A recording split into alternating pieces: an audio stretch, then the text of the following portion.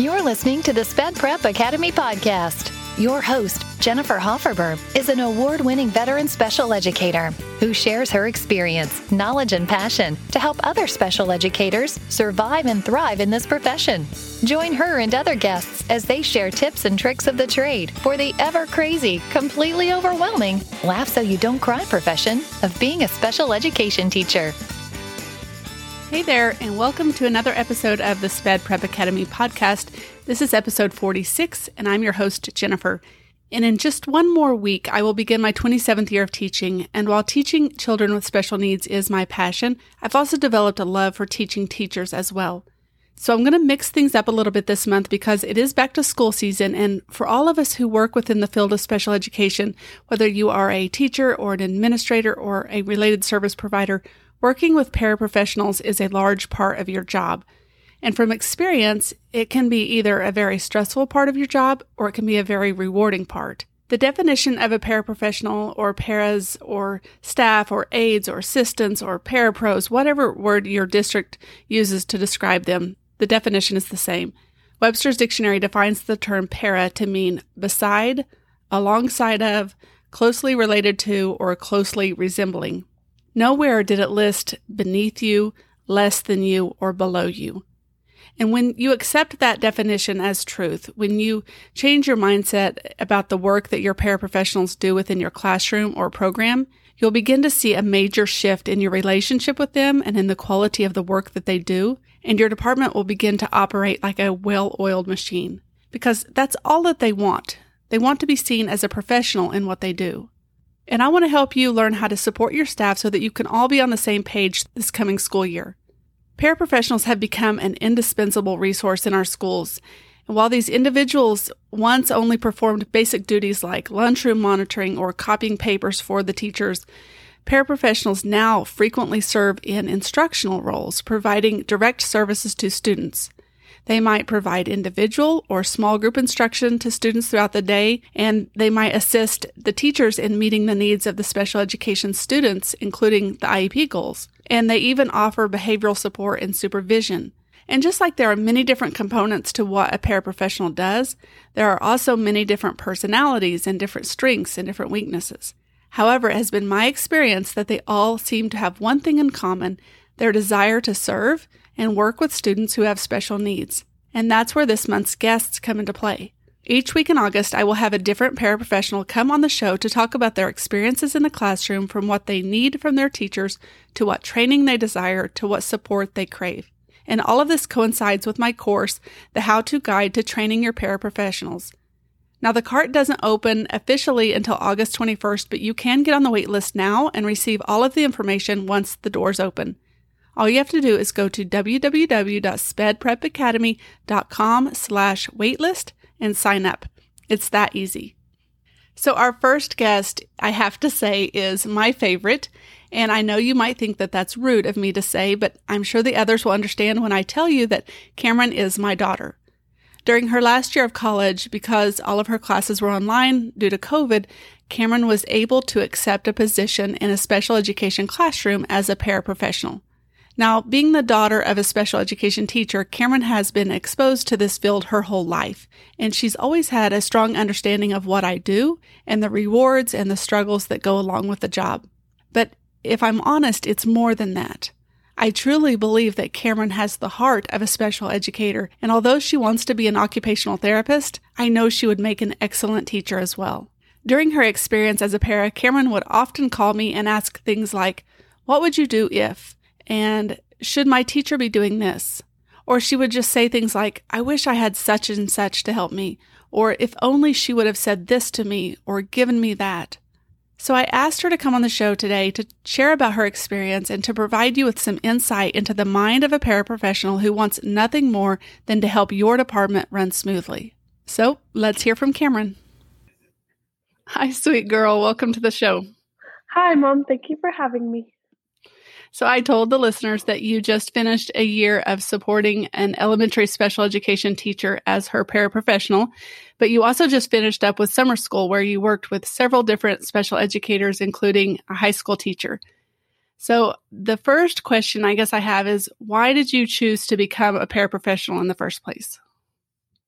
So this past year, when we went online for college, I had the opportunity to be a paraprofessional. I knew I always had a passion working for special needs students. And being the child of a special educator, I was able to see the ins and outs of what your job entails. I was also able to shadow an occupational therapy assistant. So I knew that I loved working in the SPED field. So when I had this opportunity, I knew it would be a great fit for me to gain some experience and work with some SPED students. So since you worked with so many different educators within a short amount of time, can you tell if, are all special educators equal in their ability to lead their staff, or are there some major differences? No, I feel like this comes with every job. Some people are just born leaders and others don't excel as much in it. Working this summer at ESY, I was able to work with so many different teachers and get a taste of all their individual styles and how they run their classroom. They were all amazing teachers, but some definitely took more initiative when it came down to leading and advising their staff. So what qualities do you feel like makes a good leader then? From my perspective, what makes a good leader is someone who makes their staff feel confident in the job they're doing. It is so important to communicate and give feedback to your team members. And I also believe a good leader should be able to listen to feedback and take advice from their staff. It is so important as an employee to feel valued in the job that you are doing. So if you were asked if you were going to be hired for this job again, and they said, what would make a good paraprofessional, what would you say? What makes a good paraprofessional is I struggle with this. I am a person who loves to have a plan and to have structure, but in this job, sometimes you just have to think outside of the box and go with the flow. Obviously, someone who has a passion for these students and is excited to get up and be there every single day. Someone who is open to criticism and will take advice and step up to challenges sometimes. So I know that you know this side of my job outside of the teaching, that I provide mentorship and training to other special education teachers to help them become more effective in their job. And so what do you need as a paraprofessional who's done this for a year? What do you need from your teacher or your supervisor that you didn't feel that you had this past year?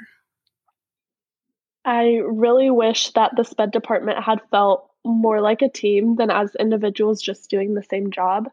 We weren't able to really play off of our strengths with one another because we were so individualized. I also wish expectations would have been more clearly communicated. I love when expectations are set out for me. I feel like I thrive under structure and with a plan, and I like knowing exactly what is expected of me and how I can best do my job.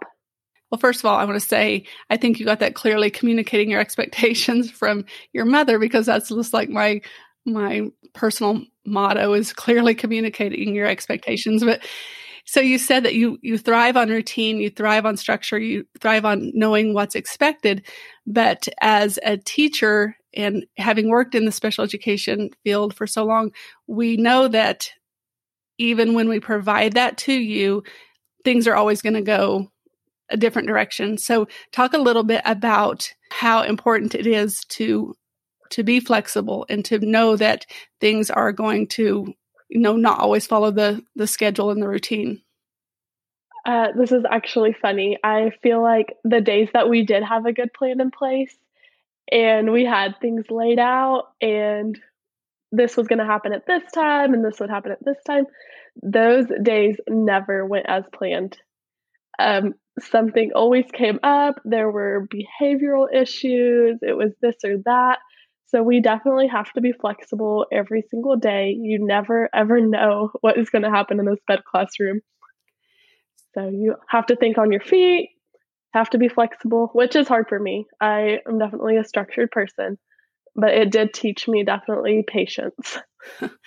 Well, so I guess you're saying that you want a plan. Whether it falls through or not, you want to have a plan of action in place, and you want to know what's expected of you so that, whenever those things come up, when all those events happen, then you're able to veer away from the schedule or from the routine, but having that in place is important. Is that what you're saying?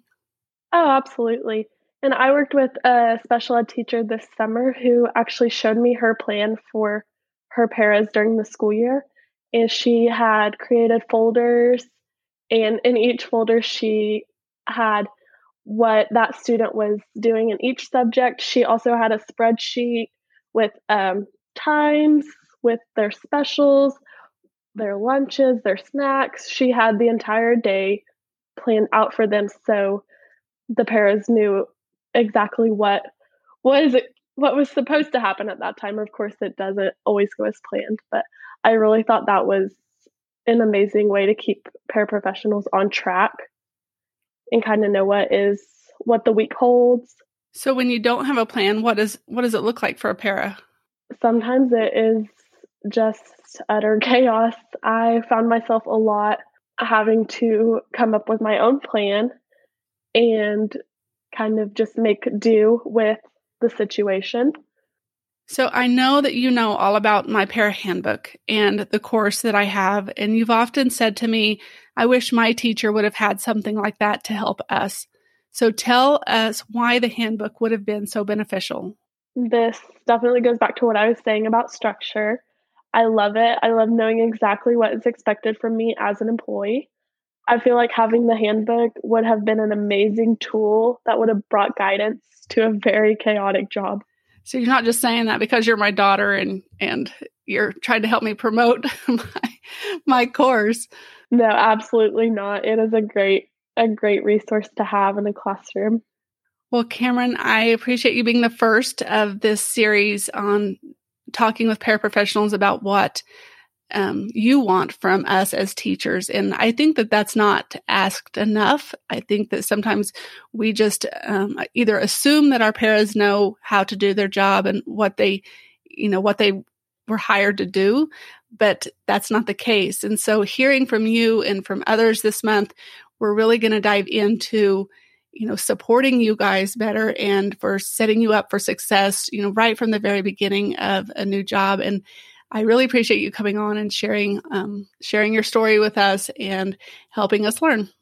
Well, thank you for having me. I'm glad I was able to give a little perspective and share my experiences working in SPED with you. Thank you for sticking with me until the end. I can tell just by listening to this show that you are just as dedicated to the field of special education as I am, and that you want nothing more than to grow into an amazing educator. And I'm here for it. I'm here for you, and I am so thrilled to be able to share all of my wisdom of being a veteran SPED teacher on the SPED Prep Academy podcast. And this whole month, we're going to talk about what we can do for our paraprofessionals and how we can support them in order to set them up for success right from the beginning of the school year. Because who doesn't want success? Their success means your success. And if you don't know what kind of leader you are, or you are all over the place when it comes to trying to train your staff and build a team, and you're just really struggling with all of it, I have something I want you to do. I want you to go to spedprepacademy.com/quiz and take the short, 1 to 2 minute quiz that I've made that will help reinforce any strengths that you have, but it will also pinpoint where your weaknesses lie. I've been told by many teachers who have taken the quiz that the information was spot on. And when you get your results, you will receive information on how to adjust your leadership style to accommodate for your weaknesses and how to tackle them head on so that you can become the leader your staff needs you to be. So again, just go to spedprepacademy.com/quiz and see what your superpower is today. If you're enjoying this podcast and want to share it with your friends, go ahead and screenshot an image of your favorite episode and tag me on Instagram. You can also subscribe to the show and leave a review. And I know I say that in every episode, but it really is true. Apple loves it when shows get reviews, and it tells Apple that this show is making a difference, and it just makes it a lot easier for other people to find it and for me to be able to help as many special educators as I can. So I'd really appreciate it if you would leave a review. If you liked what you heard today and realized that you found your SPED soulmate, please subscribe and then head over to spedprepacademy.com/podcast to check out the show notes and be signed up to be notified each time a new episode airs. Go out and have an amazing day, and I'll catch you on the next episode.